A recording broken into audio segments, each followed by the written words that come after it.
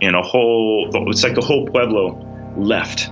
It's like they're economic refugees. There was no violent persecutor other than it's like an economic drought. There's no economy in the high mountains of Oaxaca. So their entire pueblo, one person, a family at a time, crossed the border, and they've accumulated up here, and they stuck together in this one camp. And they'd pick strawberries all day from dawn till about 3 or 4 in the afternoon.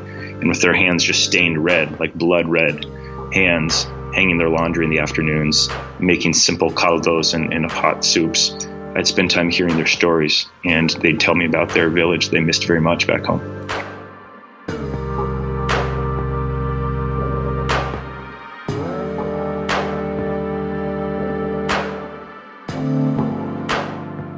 Welcome to episode 3 of Depolarize.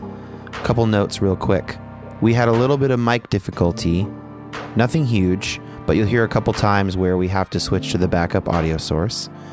One other thing is that we will not always talk about politics on this podcast, but with the election looming so close, we're focusing on it extra.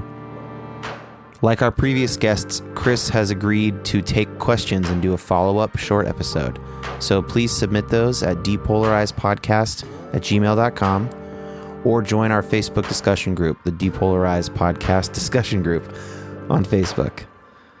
Enjoy the episode.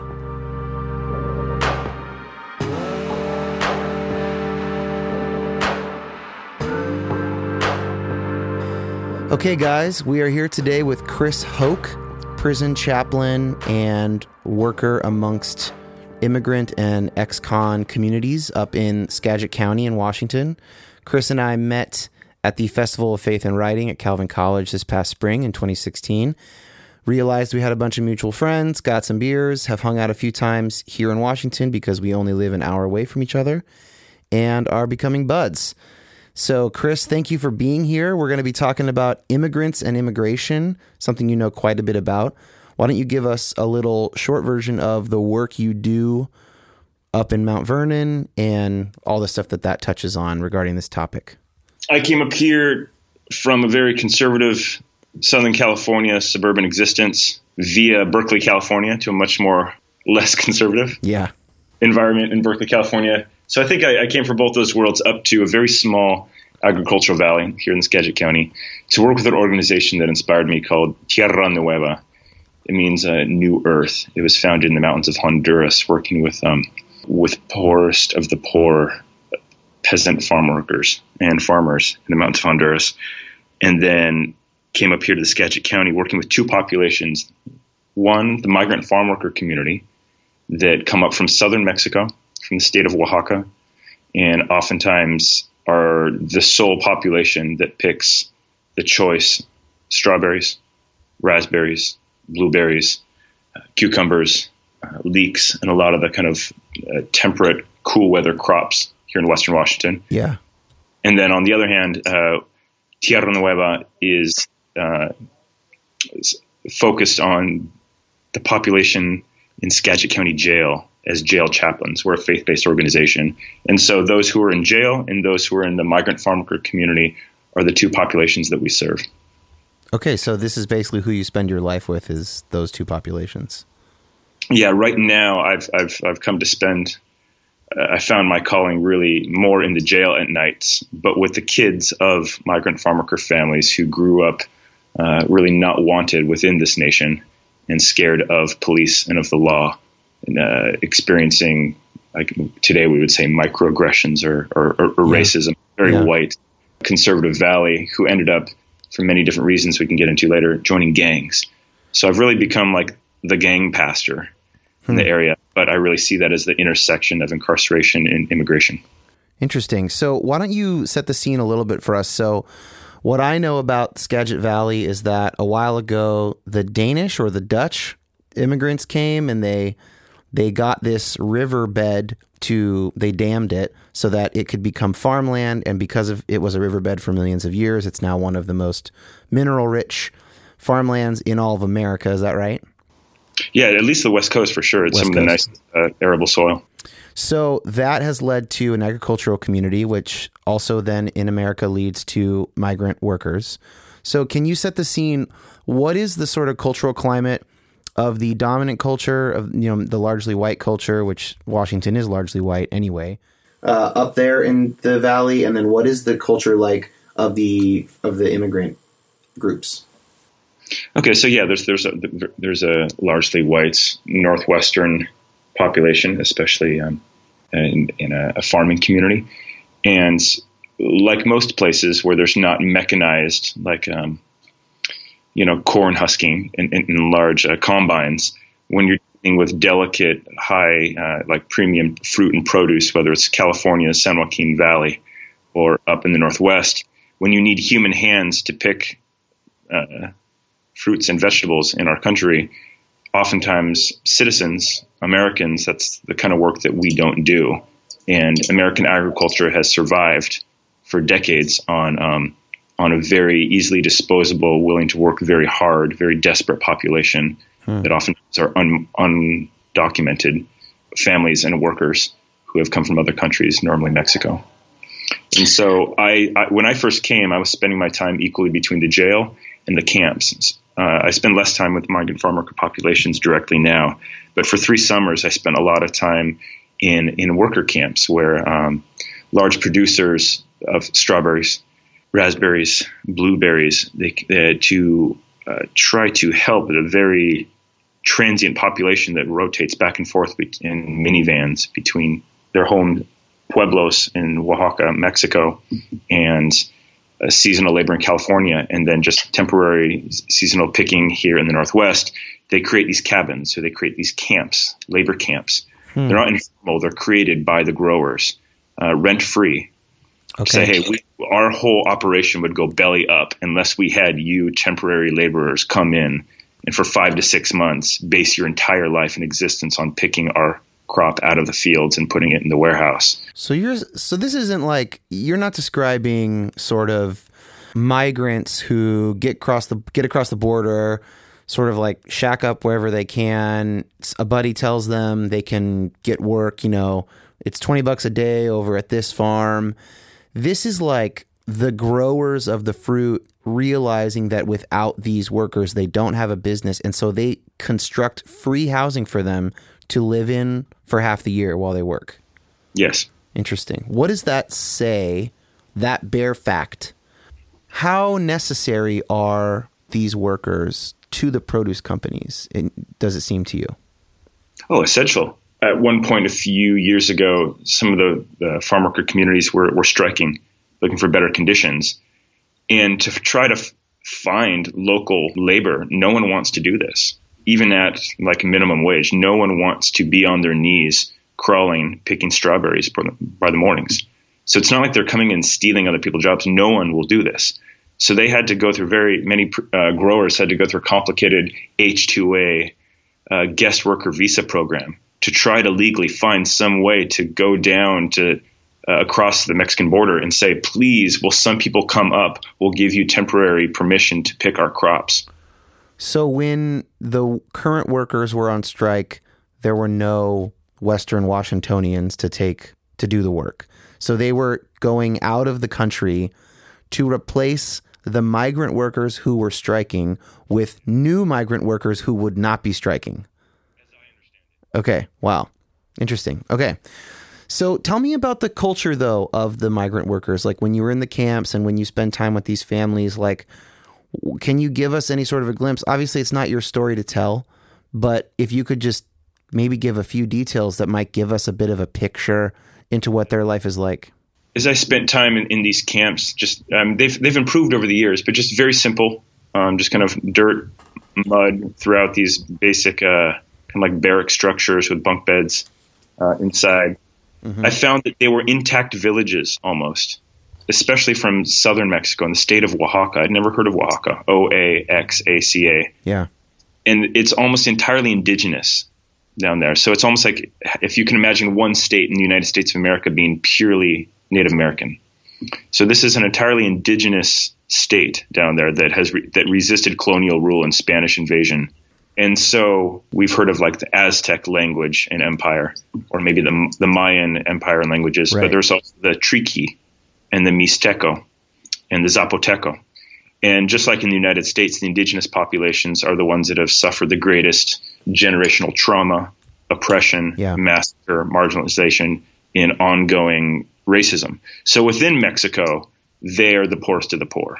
Within Mexico's own racism, these are the poorest ones. They are shorter, they are much darker skinned, and they speak a language other than Spanish. They speak Mixteco, and there's like 25 different kinds of Mixteco.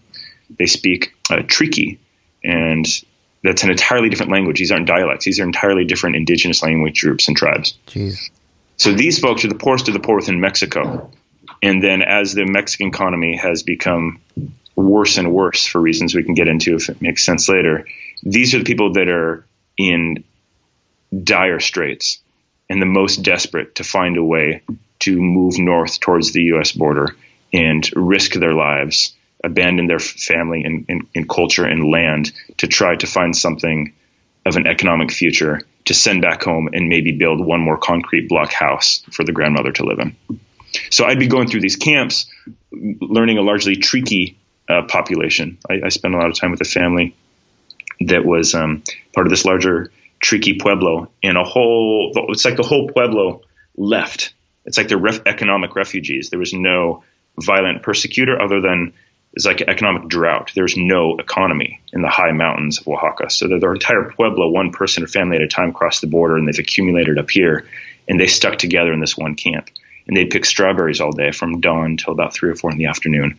And with their hands just stained red, like blood red hands, hanging their laundry in the afternoons, making simple caldos and hot soups, I'd spend time hearing their stories. And they'd tell me about their village they missed very much back home. That sounds like the kind of experience that you can't really have and walk away unchanged. So spending time with that group of people at that point in your life, just looking back on the camp's experience, just, solo that out as just that particular experience. What's changed in your view of things having had that experience? It's hard to remember. I mean, so much has changed over the years, but I was so humbled to be around such poverty, just right here in our own valley, these labor camps that were hidden just 3 or 4 miles away. When you just drive off the beaten path and drive down a 2-lane road, bending around the beautiful long rows of raspberries, and then it looks like a mini Dachau. And you've got these folks walking across, dirt courtyards in their flip-flops to like a public shower. And to hear them miss, as they live in these barracks, miss their Pueblo back home, and to have them show me such hospitality. They could have said, "This is our territory. What are you doing here?" It's not like I came with a program offering free clothes or something, but I was just a dorky white wannabe activist chaplain making friends, and they'd invite me in, and their kids would hug my knees, and they'd make me soups and hand-made tortillas, and they'd ask me about my families, and they remembered my name. And eventually I traveled down to southern Mexico, and I met up with family members of theirs and went through their villages that were just ghost towns. There were only tiny children, stray dogs, and very old people. Basically anyone who wasn't to cross the border. Because there's no work there. Nothing. Okay. Well, let's transition to a little bit of history. So you have, through these experiences, you've had to, or you've chosen to learn a lot about the history of immigration in America. Which is it? A little bit of both. I came learning through this organization, Tierra Nueva, that has been one of its functions, not only being chaplains and a hospitable presence among the alien and the outsider, the stranger, which is a biblical ethic for us as a community of faith, is that one of the biggest emphases throughout Scripture is the moral fiber of a community in the Bible is judged by how they receive the stranger and the foreigner and the outsider. Yeah. And it's really important to know about the Bracero program the history goes even further back than that about who drew the border where. But just in our last century, in World War II, as I understand it, farms had a real labor problem when we sent everyone into the great wars of Europe. And so for American farms to continue, not only did we rely upon some of the women to keep factories going, but we started something called the Bracero program. And that just means like the bracero, like arms, we like hired guns, hired arms. We made a policy so that Mexicans could come up and help us pick our crops. Very similar to what was going on with that local produce company when the current workers were striking. It's like a larger scale thing. Yeah, like basically us saying, we need you. We need people in Mexico to come up here, please. We'll pay you, and it's temporary. You're not citizens, and then we would like you to go home afterwards. But what we did is we created a bi-national generation of people that came up here, and that much of their economy, their home, their culture, the sense of identity were thousands of Mexican families coming up and doing American labor work. Yeah, that's their skill, that's their trade, and that's the economy that comes home and feeds into their villages. Back in Mexico, is it specifically Mexico, or is it also other countries? I'm not sure if the Bracero program included Central America. But this is the beginning of the very common relationship between the U.S. and Mexico of migrant and farm workers. We initiated this out of our own need. Okay. And so it's good for us to know with immigration things, we're not saying, hey, we're trying to keep these people out, and they keep just invading and stealing our jobs. And they always have been, right? That's the one way of thinking of it. Right. The history of this kind of binational flow of Mexican Americans living on both sides of the borders was initiated in a very large policy where our economy depended upon it. Wow. So I just want to, because this is a non-polarizing podcast, I want to note one thought that I have that comes to mind on, you could call it the conservative end, which is to say that even if, say, the United States initiated the current pattern of migrant work, that's not a sufficient argument that it should continue to do whatever it did then, or that it's necessarily morally good for it to continue, which I think you would agree. Yeah, just to know the origins doesn't solve everything. Doesn't solve everything, but it is good to know the origins. And so if we are going to say, if we want to make an argument of like immigration needs to stop, we should not delude ourselves that it should stop because it's some unnatural thing. It is, in fact, the way huge portions of our economy were built. And so actually, if you're going to make a conservative argument that it should stop, then part of your plan needs to be, in what way can our current economy keep going? I think that's maybe the takeaway for someone who's coming from the other side of this debate. Certainly our agricultural economy. Yeah. But even our service economy, how much of our economy today still depends on there being a largely disposable, vulnerable, unorganized, and willing to pay for very little labor class. Yeah, definitely. I mean, I really love the scene about Depolarize, where neither side takes a really angry, self-righteous stance and to create a straw man out of the other and to be like, what fool or idiot or morally vacuous person would believe this? Well, one of the things that I really sympathize with when I hear people talk about immigration issues is, of course, it makes sense to have a desire for boundaries. I teach boundaries a lot. Yeah. I need to work on my own boundaries of saying, hey, here's a line, and I want to support this line of people coming too far into my private life. I lock the door in the evenings. And I think that's a healthy and entirely natural impulse for us to say, hey, here's the line. Yeah. And we need to be able to maintain our boundaries, which is synonymous for border. So on that sense, I don't think there's anything inherently xenophobic or bigoted to want to begin the conversation about, if we have borders, what good are they if they don't work? Yeah, right. Well, actually, and I want to even do the conservative side, for lack of a better term, one better. It's not just that borders are analogous to personal space, but even liberal social philosophers like John Rawls will say things like, a liberal argument for a strong safety net is, hey, everyone in this nation is taking part in this entire process, and the whole thing is reliant on everybody else. I find that argument pretty persuasive personally, but that argument assumes some sort of a national border. You can't make that argument, say, about Ethiopians, right? It's not true that the American system is based on Ethiopians.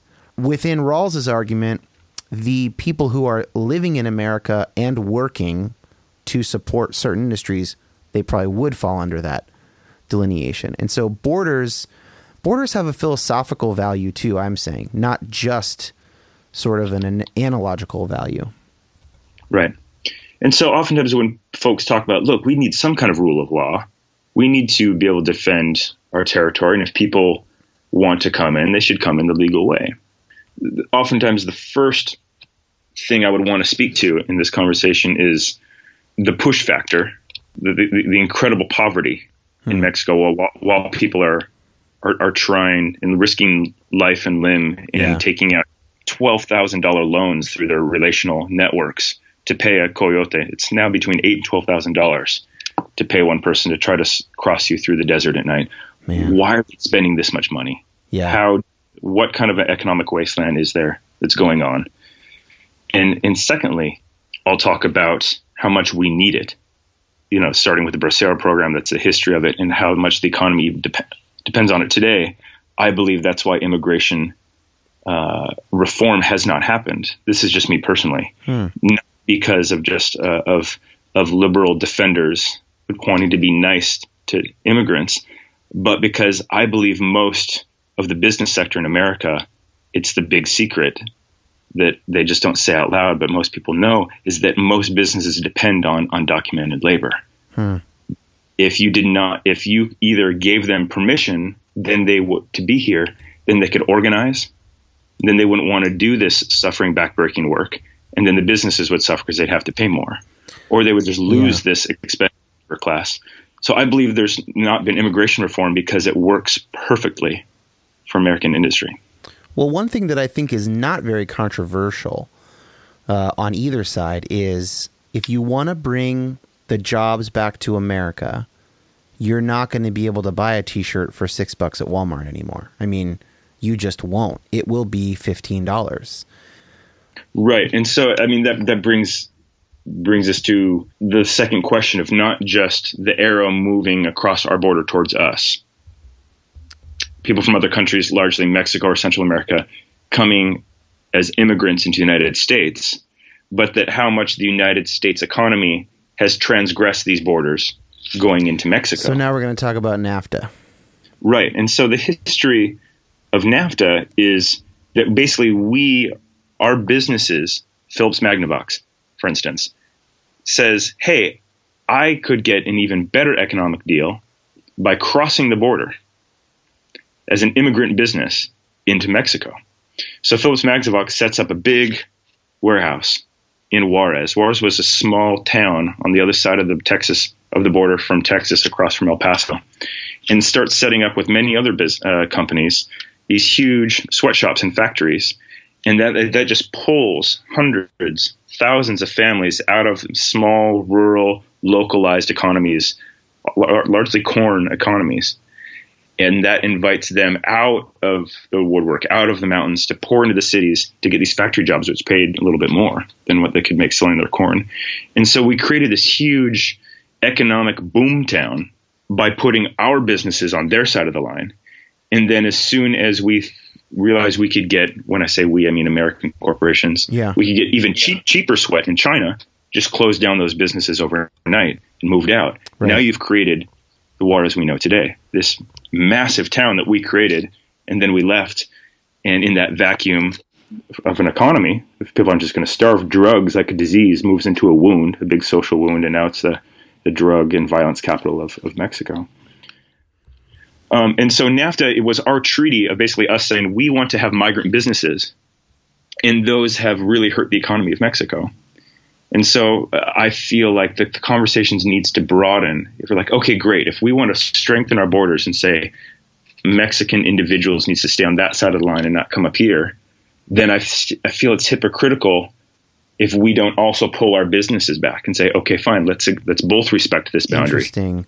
We're going to keep our businesses here and keep your laborers there. But if your laborers come up here because our businesses have taken the economy out of your country, that's kind of a abusive and one-sided deal. Yeah, it's really, really hard to wrap our minds around that. So here's another NAFTA story. Okay. So there's the factories of kind of means of production, physical goods like Phillips Magnavox, but corn. Now, corn is something we grow in the United States, Corn was the staple of the Mexican economy, an agricultural economy, for a long time. Now, there's a lot of communities in the United States that don't look kindly on the idea of welfare, government handouts, government money. But the way capitalism has worked in the United States, we give millions, I don't know, maybe billions of dollars of welfare to certain agricultural economies. So corn is a welfare economy. Yeah. Corn gets huge subsidies from the United States government. So we can produce corn using federal money in a way that is so cheap. We can now take U.S.-made corn, go to very poor country, Mexico. So we have immigrant corn crossing the border, arrow moving south. So normally our factories have an arrow moving south into Mexico, but our corn goes south. We sell so much corn in Mexico that Mexicans on very poor ranches can't sell their own corn cheap enough to compete with American corn. And so we've killed their corn economy. We've undersold them. Did you know that? No, I did not know that. That's pretty insane. So Mexico is one of our prime markets to sell American welfare corn. Jeez. In other words, global economy is complicated. Yeah, well said. Well said. It's to be like, if we're going to talk about immigration, I want to be sympathetic to people saying, hey, let's tighten our borders. But unless we understand the arrows moving back and forth both ways, it doesn't appreciate what really tightening our borders means. Is it we're just keeping laborers out, but we get to have immigrant global economy that goes wherever it wants? Or do we really keep our businesses here and leave laborers there? That would be a little bit more of a fair conversation in my mind. Yeah. So let's talk about the moment here. What is your understanding of Donald Trump's immigration stance versus what would have been like a classic conservative immigration stance? Because it sounds like you think there's a difference. Well, what we were talking about before the show, what you might be referring to, I'm not sure what a classic conservative stance is towards immigration, but I do know that if we're talking about global economy, Trump is talking about bringing jobs back home. Yeah. Which for me I've always thought of as kind of like a liberal blue collar union kind of attitude. Like, hey, buy American made. Yeah. We shouldn't have our corporations go manufacture stuff in China and in the Philippines and Vietnam for cheaper. Because I would normally think that's a conservative stance because it's very free market capitalism. Whereas bringing stuff home and keeping it here is more looking out for the labor class here in the United States. So Trump saying that mixes things up a little bit. And that's probably the one thing of Trump's platform that I would be supportive of. It's too bad that at the debate, when he was asked how he would do it, he didn't give any answers. That's unfortunate. I'm not sure how it would work. I mean, that would be kind of putting the brakes on free market capitalism. But maybe at least he's wanting to draw a border, not just a wall against Central American and Mexican individuals wanting to cross the border, risking their lives to get a decent wage here, but him also wanting to draw a border to American companies saying, hey, don't send your jobs outside of our borders. I want to trap the businesses here so we actually have a healthy economy at home. Yeah, and that half of it is also similar to the Bernie Sanders platform. It gets really complicated when you start thinking about Trump because so much of his rising in polls at various times was really based on these subtexts of some of his campaign promises or claims, and so you can tell like he first ratcheted up in the polls when he declared that Mexico was sending over rapists and criminals and murderers, flowing over the border. And in his campaign ads, they show shots of like the immigrants like climbing over a border wall, which is not shot between Mexico and America. It's like from Syria or something. It's like totally taken out of context, but obviously the intention there is your country is being overrun by immigrants. Maybe we could talk to that point. Immigration is actually not up in America. In 2007 or 9, I can't remember which year, undocumented people living in our country was at 12.2 million. And now it's at 11.1 million. So that was the peak. It did go up for like 15 years straight or whatever. Peaked in 09 or 07 and now has gone down 10% since then. So really it's going down 1% a year at the current rate. I always find myself kind of asking, like, if everyone who supported Trump or just even finds his policies about the wall and immigration reasonable, if everybody knew those stats, what would that change anything? I don't know the answer to that. As you've got me thinking about immigration through the lens of depolarizing, most issues evolved not along partisan lines. During election season, people may want to have it feel that all the bad things were created by their enemy and all the good solutions have either been are on their side, have been thwarted, or the good things will be promised by their side. But let's look at immigration. Like you said, immigration has gone down by an Obama administration. There's been more deportations by the Obama administration than most before that. Yeah. And then let's go back to one of the most conservative administrations, the Reagan years. If I could be wrong, but I'm pretty sure it was during the Reagan years that we had the last amnesty. And so it's just for both sides to cool their jets a little bit, to be like, how power works isn't always along the lines of party politics. Yeah, I think that's it. I mean, just looking at the facts and realizing that it's not so black and white, that's what we're trying to accomplish here. And Clinton was one who really was a big proponent of the global economy. Yeah. And globalized capitalism. So it's messy. Yeah, it's all messy.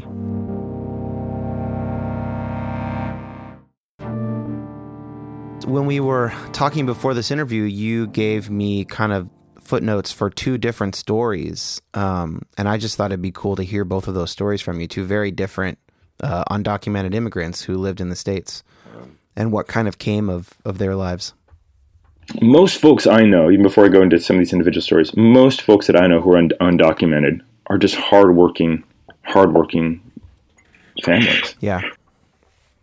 They certainly work a lot harder than I do. I can basically guarantee you that. They work harder than I do, which is why they're here. Americans don't want to work that hard.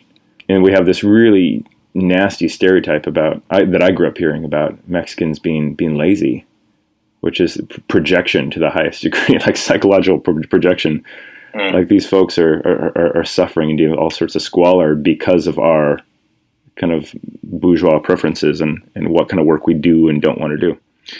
So that said, most undocumented folks I know are, well, in the words of Richard Rodriguez, some people think is the greatest essayist and man of letters in our country, Richard Rodriguez, he says that undocumented Mexicans are more American than Americans. Because what Americans do historically is they leave home for the American dream, which is to be upwardly mobile and to give your kids something better than you can, and that you can defy social class systems, that you can be upwardly mobile. That's the American dream. And you can even leave home for it. You leave Europe, you leave traditions, you go where you need to go to be an entrepreneur, to start something new. He says that's the American dream. And he says current Americans are acting very European, and the most American Americans we have are undocumented Mexicans. Because they're not Mexican, because they left Mexico. Richard Rodriguez uses his logic. He says they're not loyal to Mexico. They're loyal to an economic dream of prosperity. Go where you will. What's more American than that? Interesting. Yeah, that's a good point. So he says the folks that have the most red, white, and blue in their veins are the ones that are crossing our borders. If we know our own story and our own value system, they are the epitome of our value system. Wow. I deal with folks who suffer the most, who end up in jail. I work with guys who end up in mini nations. They create their own flags. They have their own laws. They have their own law enforcement. They find their own weapons to defend their territory and their laws. They create their own economies, and we call them gangs. Yeah. But these are folks who have grown up with the United States as a large nation saying, we don't want you. One person that I've accompanied through the immigration system is an example I gave you of, sure, there are, if we're going to be deporting folks, who do we decide? Yeah, there's a woman that I know who was the mother of a guy I worked with, and she was involved in some really bad stuff. She was involved in some witchcraft. She was selling meth and cocaine through different food vendor outlets. She was not a happy influence on her children. In her own pain and her story. I don't know a lot of her story of what kind of suffering she had gone through to bring her to such an unhealthy and self-destructive lifestyle, but her sons did not do well, and some of them ended up in gangs. And so when she eventually got arrested and was in the Tacoma Detention Center, we came alongside her because we knew her and we knew some of her story. But when the judge decided to deport her, it wasn't a whole lot of griping. We're like, well, we really can have compassion on her and love her, but there's not much of a case we could say for, hey, this person is a really necessary part of the community, right? And people are going to suffer. Her children are going to suffer if she's deported. Right. Not even better for her kids for her to be gone in that case. It was hard to admit. Yeah, that's also pretty rare. I mean, that happens with American citizens, of course, as well, but it's not most people. Yeah, that was my next point. I mean, that's why I started by saying most are just hardworking families whose kids are doing really well in high school. Yeah, and fighting through different racist stereotypes and language barriers. They're doing amazing. Right. But if you imagine you find someone who, they really wanted a better life for themselves, but they didn't have a clear idea. And once they got into San Diego, they are obviously working for the cartels in Tijuana, and you catch them, right? I mean, I think you send them back, right? I mean, that's pretty common sense.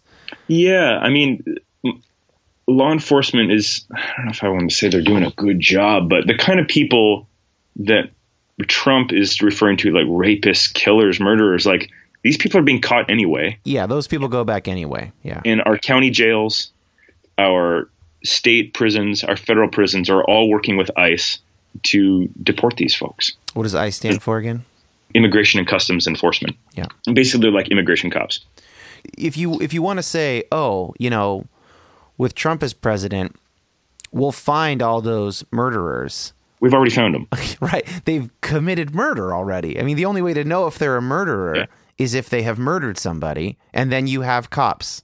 Through the Department of Homeland Security, ICE is working in a nearly seamless way with law enforcement. And when folks are arrested, apprehended for doing anything wrong, ICE is the first one to kind of filter through and be like, okay, everyone who was arrested in Skagit County today, these people don't have Social Security numbers that line up. We'll be picking them up at 7 a.m. Maybe you could say he'll increase funding, but it's already happening. Right. So it's what's unfortunate for me is when the vast majority of undocumented families are characterized as the kind of minority, the rapists, murderers. Right. We need to have a lot more stories of families that are hardworking, courageous, loving, whole, full of perseverance, have gone through great suffering and adversity because they believe in the American dream. Yeah. Not in the sense that they want to be white Americans, but the American dream, as Richard Rodriguez talks about, of just upward mobility and economic future for your kids. Well, and it's funny, too, because the statistics show that crime is lower among immigrant populations than among the standard U.S. population. Oh, yeah. I mean, one of the main things that families are doing in the camps in the evenings is all fixing each other's taillights. And I've heard some folks, unfortunately, joke about how to find undocumented folks in a community is find the one or two cars that are driving exactly the speed limit, that are turning on their turn signals. But just to say, the folks that are here live in a mild state of PTSD fear of dad going down to the corner store to pick up some groceries to bring back to the camps and him not coming home because he didn't use his turn signal. Because there's police that are looking for brown faces behind minivans with dirt on them that they can't pull them over. They can't just say, hey, you're brown, I'm going to pull you over. But they're just sitting there. They know where migrant farm workers are coming out of. And then if there's the slightest, hey, you rolled through that stop, whoop, whoop, the lights go on. They oftentimes don't know their rights. Man. And so all that to support what you're saying, that there's some of the most law-abiding families out there. Yeah. Yeah. And another thing I would want to add, as long as we're debunking some myths, hopefully this is depolarizing, not just trying to champion myself. You're so liberal, dude. You got to just chill out. But as far as not trying to demonize any side, but just appreciating some of the nuance and the real stories of these people is, again, I could be wrong on this, but the feel that, hey, they're taking all the money out of our economy. Most folks that I know who are here undocumented, most of their employers know this, so they use a false Social Security number. So they're still all the taxes are being taken out of their checks. And so you've got millions of people that are filling our tax systems and filling our coffers, and they can never get their tax return. They won't get that Social Security money because it's going to a fake number. Yeah, so I'm always confused when I hear the news about like these people that are just reaping all the benefits. I'm like, whoa, what benefits? I accompany so many of these families. They don't get LNI. They get injured. They don't. Can they get LNI? But they definitely don't get a tax return. Yet a certain percentage of all these checks of undocumented illegal people, they are filling our civic bases of money, not taking it out. So that always confuses me.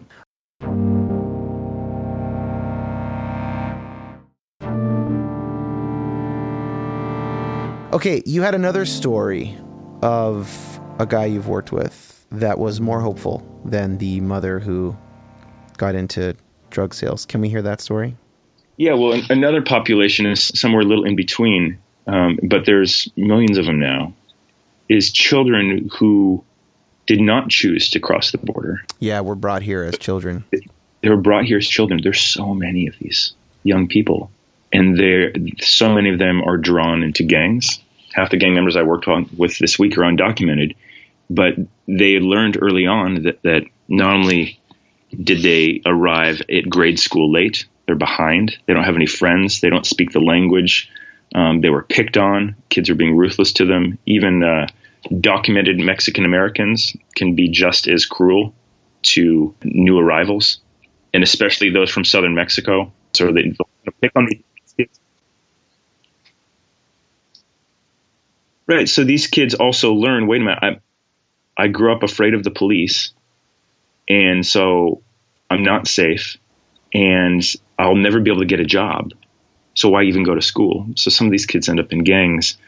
A lot of them are like really good kids, though, and those are the ones that are called the Dreamers, or the ones who the Dream Act then became DACA, Deferred Action, and that Obama expanded, basically for kids that are amazing American kids that came up here when they were 5 or 6. They didn't choose to illegally cross. They've grown up American, but they weren't born here. And to basically give them permission to not be afraid of deportation, but to keep doing good, to keep going to high school and to go to college. Yeah. I think some of our best young citizens. But there's the minority of them who get involved in some trouble.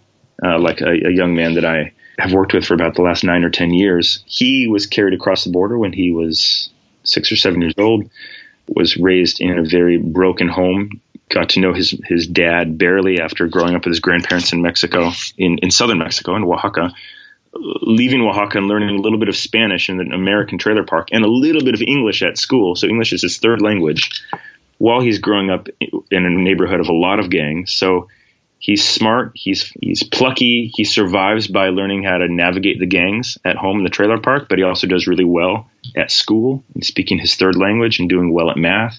He excels by junior high at wrestling.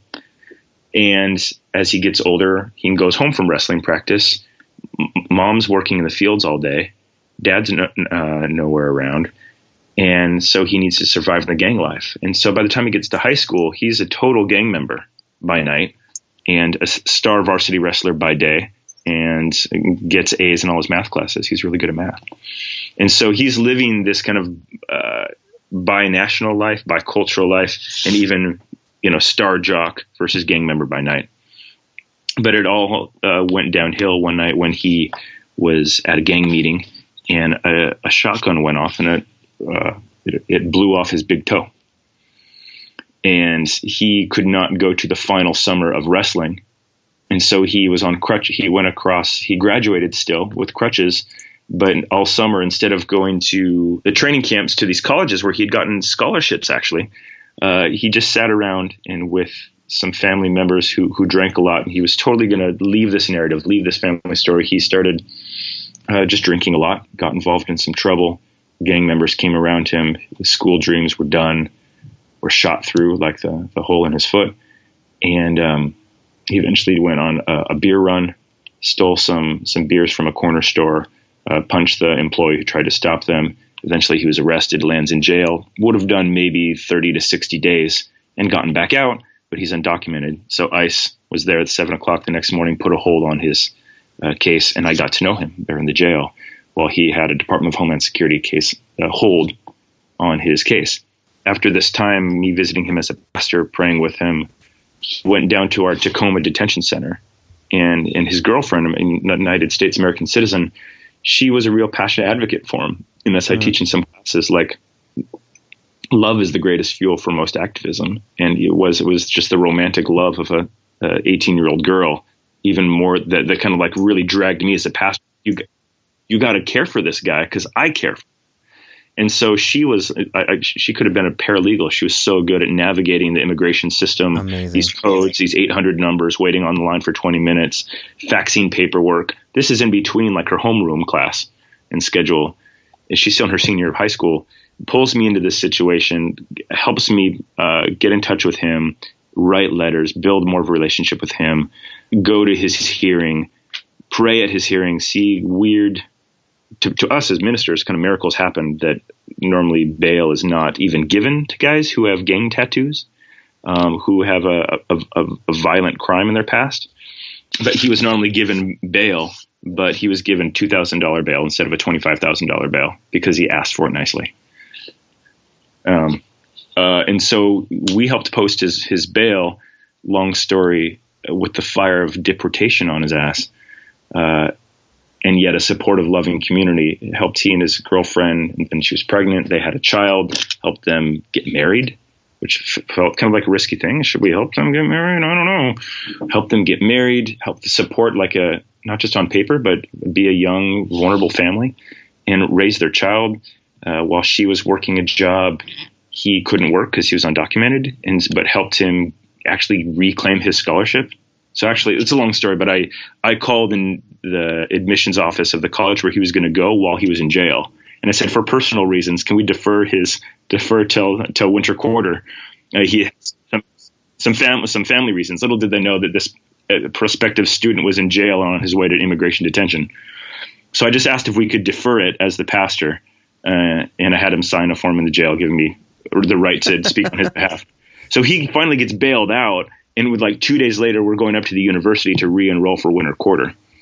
And we're putting out crowdsourcing stuff with our people that pray and financially support the ministry to really rally around this guy because he can apply for FAFSA, which is another thing. We've got all these brilliant kids that are all going off to college, but they can't fill out FAFSA because they're undocumented. So we paid a full price for a semester of tuition and then another semester and then another semester. And he starts going through the immigration system for 4 or 5 years. She applies for her husband.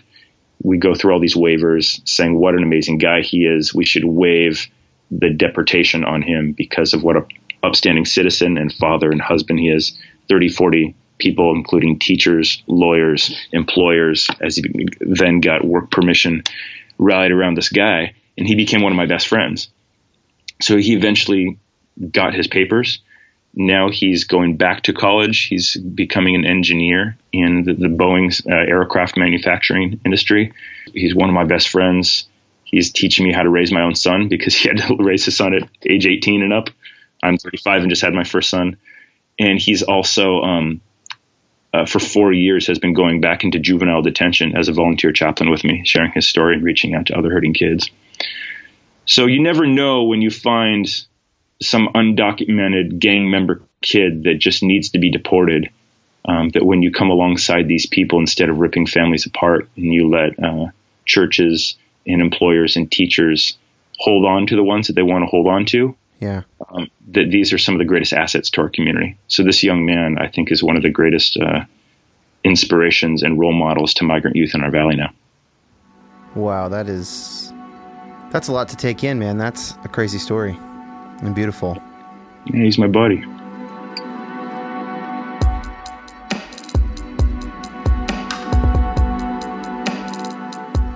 Okay, so the last thing I want to do is this kind of lightning round thing where I'm going to throw at you 7 arguments from the other side of this issue. So for people who want more immigration reform or, no immigration or whatever. And the purpose of this part within this podcast is, of course, to say, okay, some of these arguments are legitimate or some version of them is legitimate and here's why. And then these are the arguments I don't agree with and here's why. So trying to build a bridge between the two sides of the question. Mm-hmm. So I'm just going to throw them out there. You can answer as long or short as you like. Okay. Argument number 1. Importing people who won't pay very high taxes and then will still need public services as they get older is a bad financial move. I would be curious what services undocumented folks can benefit from, other than the enjoyment of public parks. So you're saying only if they become naturalized, then will they qualify for Medicaid and stuff like that? Yeah. Would you want them to become naturalized? I mean, would you support a path to citizenship type plan? For those who are here, absolutely. Otherwise, you're creating a class that is living in greater and greater despair, and just communities in despair don't have a track record of investing in the community well. Yeah, it seems like there is a real argument there, or there's at least there's a financial problem that does need to be solved within that question.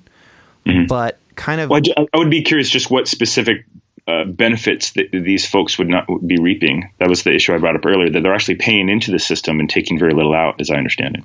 Yeah. I'm no expert, but I wonder if the question is just not as informed. Yeah, I'm not sure. I think that, well, definitely if you have a path to citizenship, then you're naturalizing a largely poor population of people. But I think, kind of going off what we said earlier, if you need a population of poor people to do the type of work that only a population of poor people will do, then it seems like pretty reasonable to say you need a social benefits system that acknowledges the fact that you have poorer and more wealthy populations within a country. And to simply say, not, pretending that we don't have them, that doesn't really seem to be a solution. So there is something there, I think. There's something that has to be figured out by people who do policy and do fiscal policy. But if we think about that in the context of what you were talking about earlier, it isn't a black and white kind of an argument. That's my 2 cents. And I could be wrong, but I'm suspicious the more I listen to what's really at stake in immigration, if questions like that really don't come from informed policymakers, but is really just a kind of question, a kind of a rabble-rousing question of people that are looking for a scapegoat socially to blame and get rid of. Whereas I think truly politically and economically informed conservatives, say, would know exactly why we need undocumented labor and are hoping that they stay. Yeah, interesting. Yeah, that's a good question. As long as they're disposable, that's where the kind of cruel angle comes. Keep them here, but keep them undocumented. Yeah, because then they're powerless and disposable. As soon as we don't like something, we have the entire heft of federal law to get rid of them. But we don't want to get rid of everyone. It really works for the nation to have millions of undocumented people here, as long as they behave and work hard for us. Yeah, that's, when you phrase it that way, it appears very cruel. Well, this isn't very lightning round. It's another question. No, it's okay. It's quick enough. Number 2, amnesty or naturalizing people who came here illegally sets a bad precedent for illegal behavior. And that makes sense. I've known folks who are both liberal, conservative advocates of migrant families and those who are not, to say amnesty doesn't solve the larger problem. Like, okay, that is possibly you could call it merciful. It could be a pragmatic way of dealing with those who are here. But unless you create a different attitude or policy towards the next folks who are coming, it can just create kind of cynicism about rule of law well, we'll just wait 20 more years and forgive everyone that broke the law the last 20 years. I don't really have a strong opinion on amnesty. Argument number 3, it's unfair to those who immigrate or emigrate here legally. That just sounds like a logical game. The folks that I know that immigrated here legally, they have the benefit of being here legally. And so they get to get their tax returns. They're not afraid of getting arrested. They can have a DUI and still go home. That they don't live in fear of the police coming by or getting pulled for a ticket and being asked to step out of the car and for immigration to come by with that terrifying green diagonal band on the side of a white Suburban. There could be plenty, but I don't know any folks with papers who feel that it's not fair, undocumented folks coming over. Yeah, that sort of assumes that they are treated the same, but clearly they aren't. Anybody who, well, I guess only if you're saying immediately make all of them citizens, then there might be some unfairness. If they would say amnesty is unfair. Yeah, I think so. Oh, yeah, that would make sense. I could see folks saying we spent years doing it the right way, and these folks just got kind of grandfathered into our benefits. I could see people feeling that that's unfair. Okay, argument number 4. More immigrants means more opportunity for terrorists, drug dealers, and other criminals to enter the country. Sure. I mean, no more than more opportunity for hardworking families to enter you open the doors and different things can come in. Yeah. You just have to acknowledge that, yes, that's possible, but you're opening the door for other things as well. Yeah. That are good. And that would be the minority. Also, I think immigration from Mexico and Latin America, there really is no terrorist history there. I mean, it's just drugs and regular crime. Okay, argument number 5. Mm-hmm. The national identity and language is disappearing. I know you're not going to like this one. The great melting pot is being replaced by divisive multiculturalism. Wow. Who wrote that? I found it on a blog. I don't know who wrote it. I mean, I don't want to polarize, but I just don't understand that question. It just seems like a lot of very clear attitude with I'm not sure what any of those terms mean. A really good movie to watch is Scorsese's Gangs of New York. Yeah. Because it takes us back to a very early moment in the American experiment where you've got one generation of immigrants who came in from, say, England, and they've been here for 40, 50 years, and they're American. I mean, 50 years ago they were from Ireland and the UK, but now they're American because they've been here for a few decades. And the recent boat pulling up to the shores in New Amsterdam that then became New York, some of the most recent arrivals of Irish folks, oh man, they were the filthy scum that was undoing America, whereas they're all immigrants. Yeah. And so it's just really clear when you see them killing each other with like bats and axes and poisons and guns and muskets. This total hatred of just the most recent arrivals are seen as the epitome of migrants, whereas everyone there is a migrant. And it's funny because the folks who took themselves as total Americans, Daniel Day-Lewis walking around with this huge American cape over him, they call themselves, I think they use the word indigenous or native, which is darkly hilarious, given that we're the immigrants that came over and slaughtered. We never asked the Native Americans permission. Hey, can we come in? What are your laws for us to come in and set up our plantations and our tobacco and to kill you all? So we're our nation founded on invasion and violence. And it just becomes hard to humor that attitude of we're the ones who belong, others don't. Yeah, that one's hard. Okay, we already answered argument 6, which is about lower skilled jobs. We already talked about how, on your view, Americans don't want those jobs anyway. And so the final one, argument number 7, the emigration to the United States hurts the home country as much of the male population, workers, and top intellectuals often leave their country. I think that's a very sympathetic argument. I was talking about that with the founder of our organization yesterday. Not saying we supported it, but realizing we know and care for so many families in Central America that even with the history we've discussed, that not just NAFTA, but by the way, we did the same thing to Central America called CAFTA. It makes sense with these folks in Honduras and Guatemala are becoming more and more ravaged economies by American transnationals. They have very clear economic motives to go to the United States, where the big pile of money is, where it's being vacuumed up and piled up in the United States, to go there and work. And yet it really is hurting families.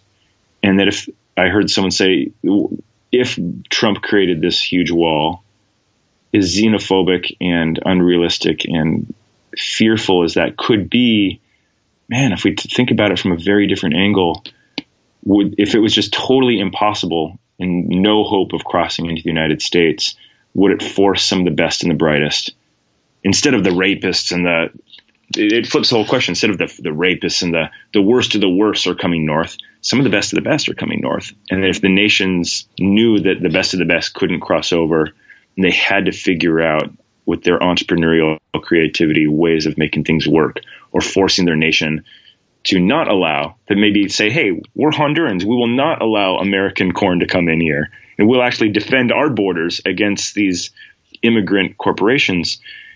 Maybe they would stay if there wasn't an option to go north. I think it's a really interesting argument. Yeah, I think that's a really interesting one, and I don't know enough about it to really parse that out, but I think that speaks to how complicated it is, and that's probably as good a place as any to end as we try and depolarize this issue. I think that it's clear where you stand, and the stories of the people that you live with are incredibly harrowing, beautiful, sorrowful. It's a complicated thing. And so that's where we always hope to end on this podcast. And look, we've ended there, so I guess we've succeeded. Thank you, Chris, so much for your time and your insight. I hope to have you on in the future to talk about the prison system. But for now, we're sticking to political issues before the election. So thanks, man. Well, it's a pleasure to be on, Dan, and I don't know if I did a good job of depolarizing, but I've appreciated the challenge to handle a topic with a greater attitude of mutual attention to both sides of an issue, and to not demonize or go to war in a sense to feel self-righteous. It's a good experiment. I'm grateful that you invited me into it. Well, I mean, I think we're all just kind of trying to practice that, right? It's definitely not the default in America these days. It's much easier to plant your flag, feel self-righteous, and say everybody else is an idiot or a bigot. And so thanks for trying with me. Yeah, I'd want to close now by just thanking you, Dan, but to apologize to viewers if you're listening and be like, man, this guy Chris is totally not depolarizing. He's totally taking his stand and taking a pot shot at the other.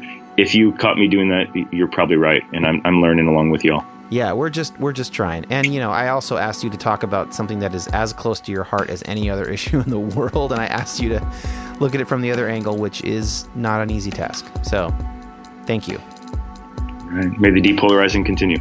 All right, man. Talk to you later.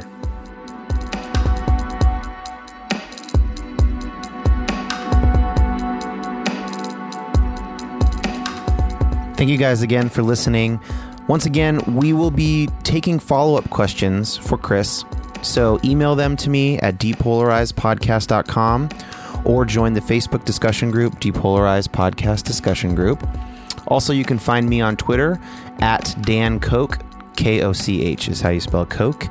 And then I also want to mention that we will have some show notes up at depolarizedpodcast.com, some articles linking to some of the stuff that Chris was talking about, the Bracero program, crime rates among immigrants, etc.